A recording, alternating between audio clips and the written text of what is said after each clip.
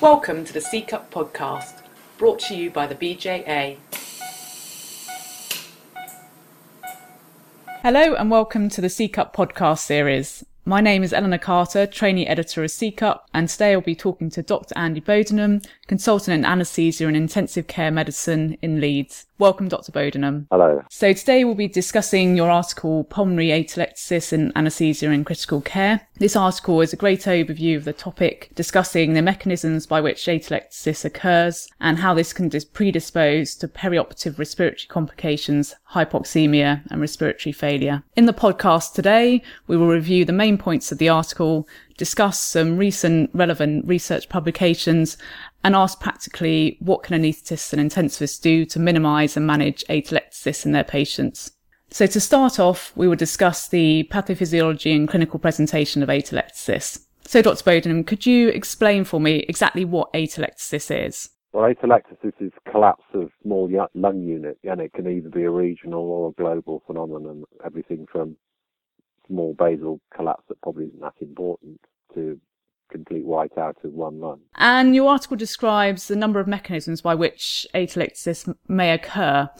Which of these mechanisms are thought to be the most important in relation to general anaesthesia? Well, we set out, I suppose, perhaps a slightly theoretical model in that, the tables and so on, but in reality, I suspect in most cases it's multifactorial.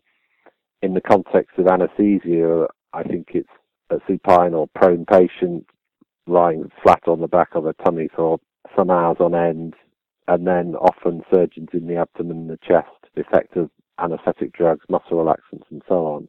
And then, perhaps even more importantly, is what happens post-operatively, where again the patient may be confined to bed, have an inadequate cough, pain, and again all the problems of immobility, possibly on a background of pre-existing respiratory disease. So you've already sort of mentioned there some of the risk factors for developing atelectasis. Are there other risk factors that contribute in general anaesthesia? I'm sure there are, be it positioning of the patient, laparoscopic surgery, head down tilt, obesity, fluid overload, probably the elderly, anybody with pre-existing respiratory disease. So there's a whole raft of different things, and I suspect in most cases it is multifactorial. And as a consequence of this happening, what are the pathological effects of atelectasis? Well, small amounts of atelectasis, which probably happen within any sort of general anaesthetic and surgery, are probably inconsequential in most cases, in that as soon as the patient's awake at the end and coughs and splutters, you would hope that those lung units will re-expand. But if the areas of collapse are more confluent and larger, you may get hypoxia, and if it gets worse and worse, eventually the patient will develop respiratory failure, and in a worst case scenario will need ventilation, CPAP or other more invasive interventions. So you've sort of described obviously some of the possible clinical presentations of more severe forms of atelectasis. Is it easy to then distinguish between atelectasis causing respiratory complications in the post-operative period from sort of other conditions such as infection or pulmonary embolus? Not really, no. And I think, again, many of these things may exist. If you've got infection brewing, you're probably going to have elements of atelectasis as well. And obviously, pulmonary embolism and so on is a possible differential diagnosis, but the signs and symptoms are often rather non-specific unless you get a massive embolism happening very quickly. Moving on from that, you've also mentioned in your paper some of the radiological findings in atelectasis, especially if you've got sort of large-scale atelectasis. But are these investigations useful in more minor degrees of atelectasis, such as frequently seen after general anaesthesia? Well, you wouldn't normally do radiological investigations on otherwise straightforward post-operative patients. The reason for showing those films is that, in my experience, often anaesthetists and others are not particularly good at interpreting some of the more subtle radiological signs. But I mean, the time for getting an X-ray is when patients in respiratory failure don't quite know what's going on, really to give some sort of idea of what's going on and look for reversible elements. Have they got a pneumothorax you could drain? Have they got pulmonary edema that you could treat with diuretics? Is the X-ray such that they're developing ARDS or other differential diagnoses? Or if it is one of these kind of lobar collapses that we show in those nice series, you can probably be confident that if the patient can cough, can help with their own physiotherapy, can be mobilised, those sort of things will probably resolve with time. Yes, and having discussed some of those sort of more severe complications that can arise from untreated atelectasis, we should perhaps move on now to discuss interventions that may be useful in the preoperative period to prevent this situation happening. So which preoperative interventions are effective at reducing atelectasis? Well, there's not a lot of evidence in any of this, sadly, but I think common sense would suggest that if you can get the patient's respiratory disease, if they've got underlying disease, better controlled, i.e. if they've got a chest infection, you'd want to defer surgery if possible. If they've got heart failure, you'd want to defer surgery. If they can stop smoking, ideally you'd defer surgery. If they could lose weight significantly, you could defer surgery. If they've got bronchospasm, that would improve with bronchodilators. So there's, particularly for the bigger surgery in the sicker patient, I think it is worth getting physios to see them, perhaps getting a chest physician to see them if it's an elective procedure, to try and optimise them as far as possible. But the reality is that a lot of those things are not necessarily easy to do, and certainly in the context of emergency surgery, whilst it's a nice idea, in practice most of these things are not going to be modifiable in the time course available. And in the elective surgery situation, what sort of time period should we think about delaying surgery for some of these interventions to be effective, do you think?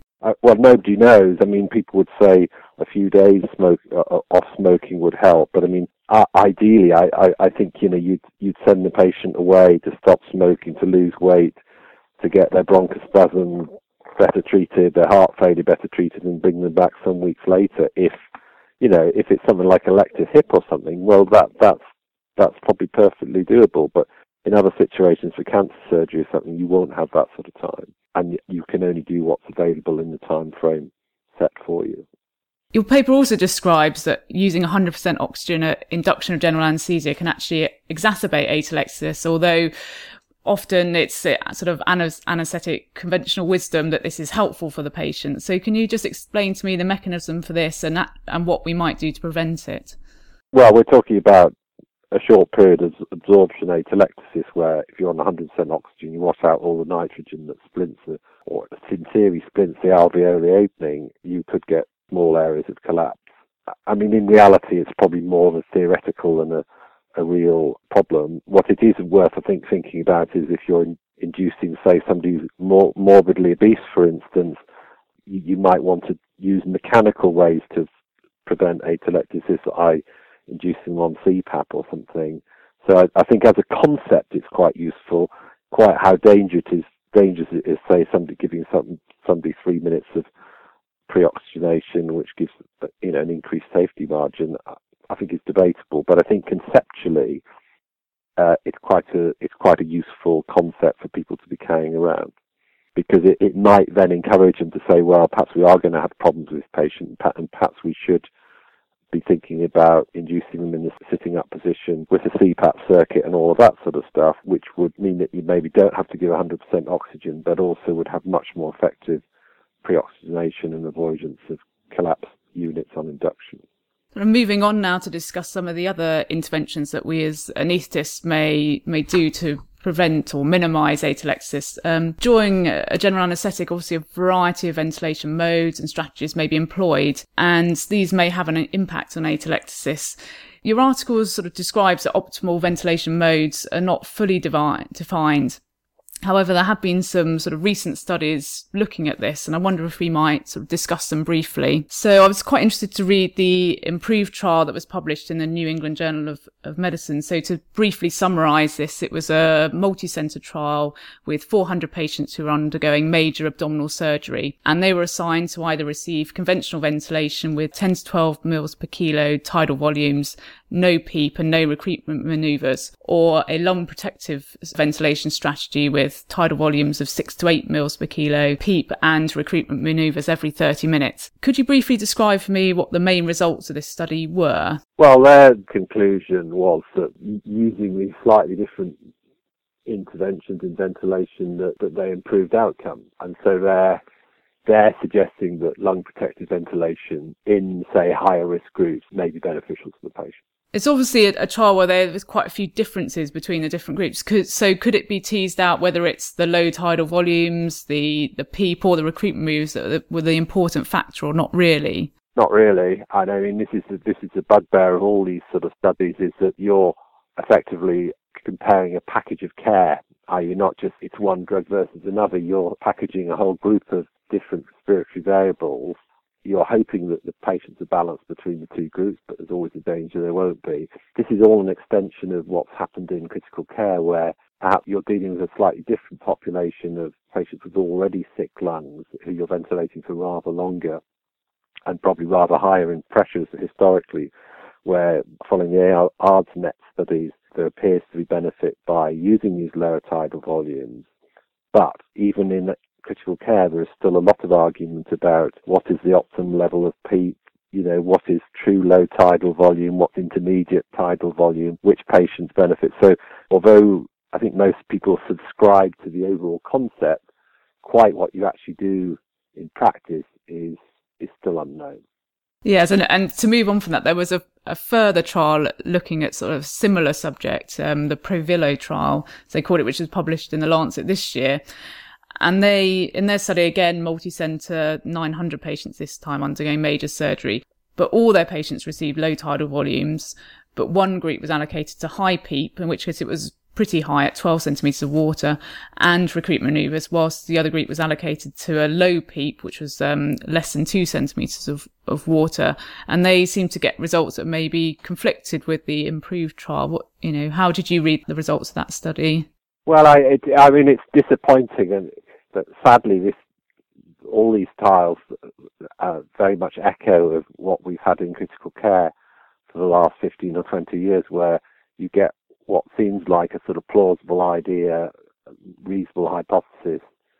You get a small, perhaps one trial that shows benefit, and everybody gets terribly excited about it and changes practice, and then people subsequently do further trials, and the whole concept slowly gets sort of discredited. And I mean, we've had numerous false starts in critical care on all sorts of areas. I mean, oscillation, which is another sort of side area, this is a good example, where, initial enthusiasm, nitrous oxide, but, and other things like that, where it sounded a great idea, but don't actually show benefit in overall patient outcomes. And so I think you can either argue that the trials are different, the trial groups were different, or maybe it's the recruitment movement rather than the PEEP that's important. So you're left with really saying, well, nobody really knows, but I think it's reasonable to say some sort of lower tidal volumes are probably protective of the lung, particularly for sicker patients undergoing longer surgery. But more than that, I think the house is still out, really. And sort of, I suppose, moving on from that interoperative period, what can we do post-operatively to minimise any clinical impact of atelectasis that's occurred during a general anaesthetic? Well, this is all about good aftercare, and the ways forward are things like minimal access surgery, so you don't have a big laparotomy or thoracotomy wound, good post-operative analgesia, earlier mobilisation, perhaps tighter control of intraoperative fluids so you don't sort of drown the patient, quicker surgery, quicker anaesthesia. Again, there's a whole package of manoeuvres, but none of them, like physiotherapy, I don't think anybody would argue that physiotherapy is helpful, but there isn't really the evidence base there to say it should be twice a day, 3 times a day, 4 times a day. But I think we'd all accept those sort of type of interventions probably are helpful. Yes, it's clearly an area where it's difficult maybe to find the evidence, but there's still things that we think are effective. We've already touched a bit about patients in critical care and ventilation strategies that might be effective in atelectasis there. You mentioned high frequency oscillation ventilation. Do you think it's still an area that we should be researching that might have a place in management? Well, there's been some good studies. We've used it quite extensively in Leeds, and there's no doubt that you can improve patients' oxygenation, but if you read the Oscar study and other studies, I think it's fair to say there is still considerable doubt as to whether it improves patient outcomes, and there is some literature from Canada and things which suggests that it may actually make things worse. So its use really should, I believe, be restricted to kind of rescue therapies when the chips are really down and you're trying to get somebody to ECMO or something. Or maybe you could say its use should be reserved for further clinical trials. Yeah. It's also mentioned in your article that recruitment manoeuvres can be used and are thought to be effective at opening atelectatic alveoli. Are there any recommendations regarding frequency or timing of these manoeuvres? Not that I'm aware of. I think it's like so many things. It all intuitively makes common sense, but whether they should be done, once an hour, once 4 hourly, 6 hourly, or anything else. I mean, the reality is that I think most centres don't really use them unless they're in trouble.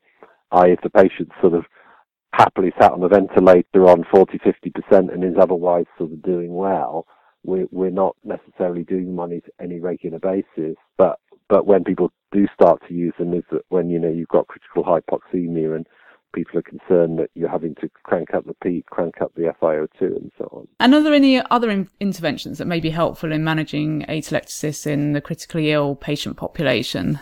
Well, we would, if lung units don't re-expand with positive pressure ventilation, recruitment and things, there is a place for bronchoscopy to suck out mucus plugs and so on.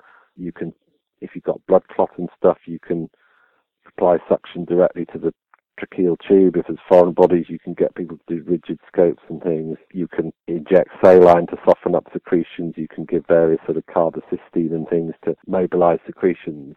So there's lots of different things you can do. But again, the proof of any of those kind of techniques, I think is still debatable. But they're all things we use in selected situations. Yeah, as you say, it's probably down to that package of small interventions, but it's quite difficult to then tease out any evidence for them in a trial, but it's about probably looking at your individual patient and seeing exactly what the causes of atelectasis in that patient are and treating them perhaps. And sometimes all the patient needs at the end of, say, major surgery is a few hours ordinary ventilation, and without the abdomen being compressed by the surgeons and some physio and sitting them up and all that stuff, and lung units will magically reopen, and then you can get the patient extubated without any difficulty. So I think I'm going to bring our conversation to a close now.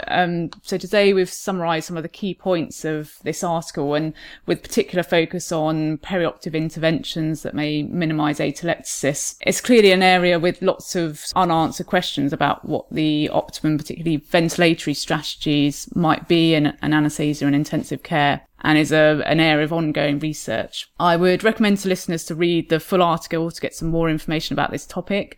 And just remains me to say thank you to Dr. Bodenham. Thank you. And goodbye. Goodbye. Thank you for listening to the CEACCP podcast.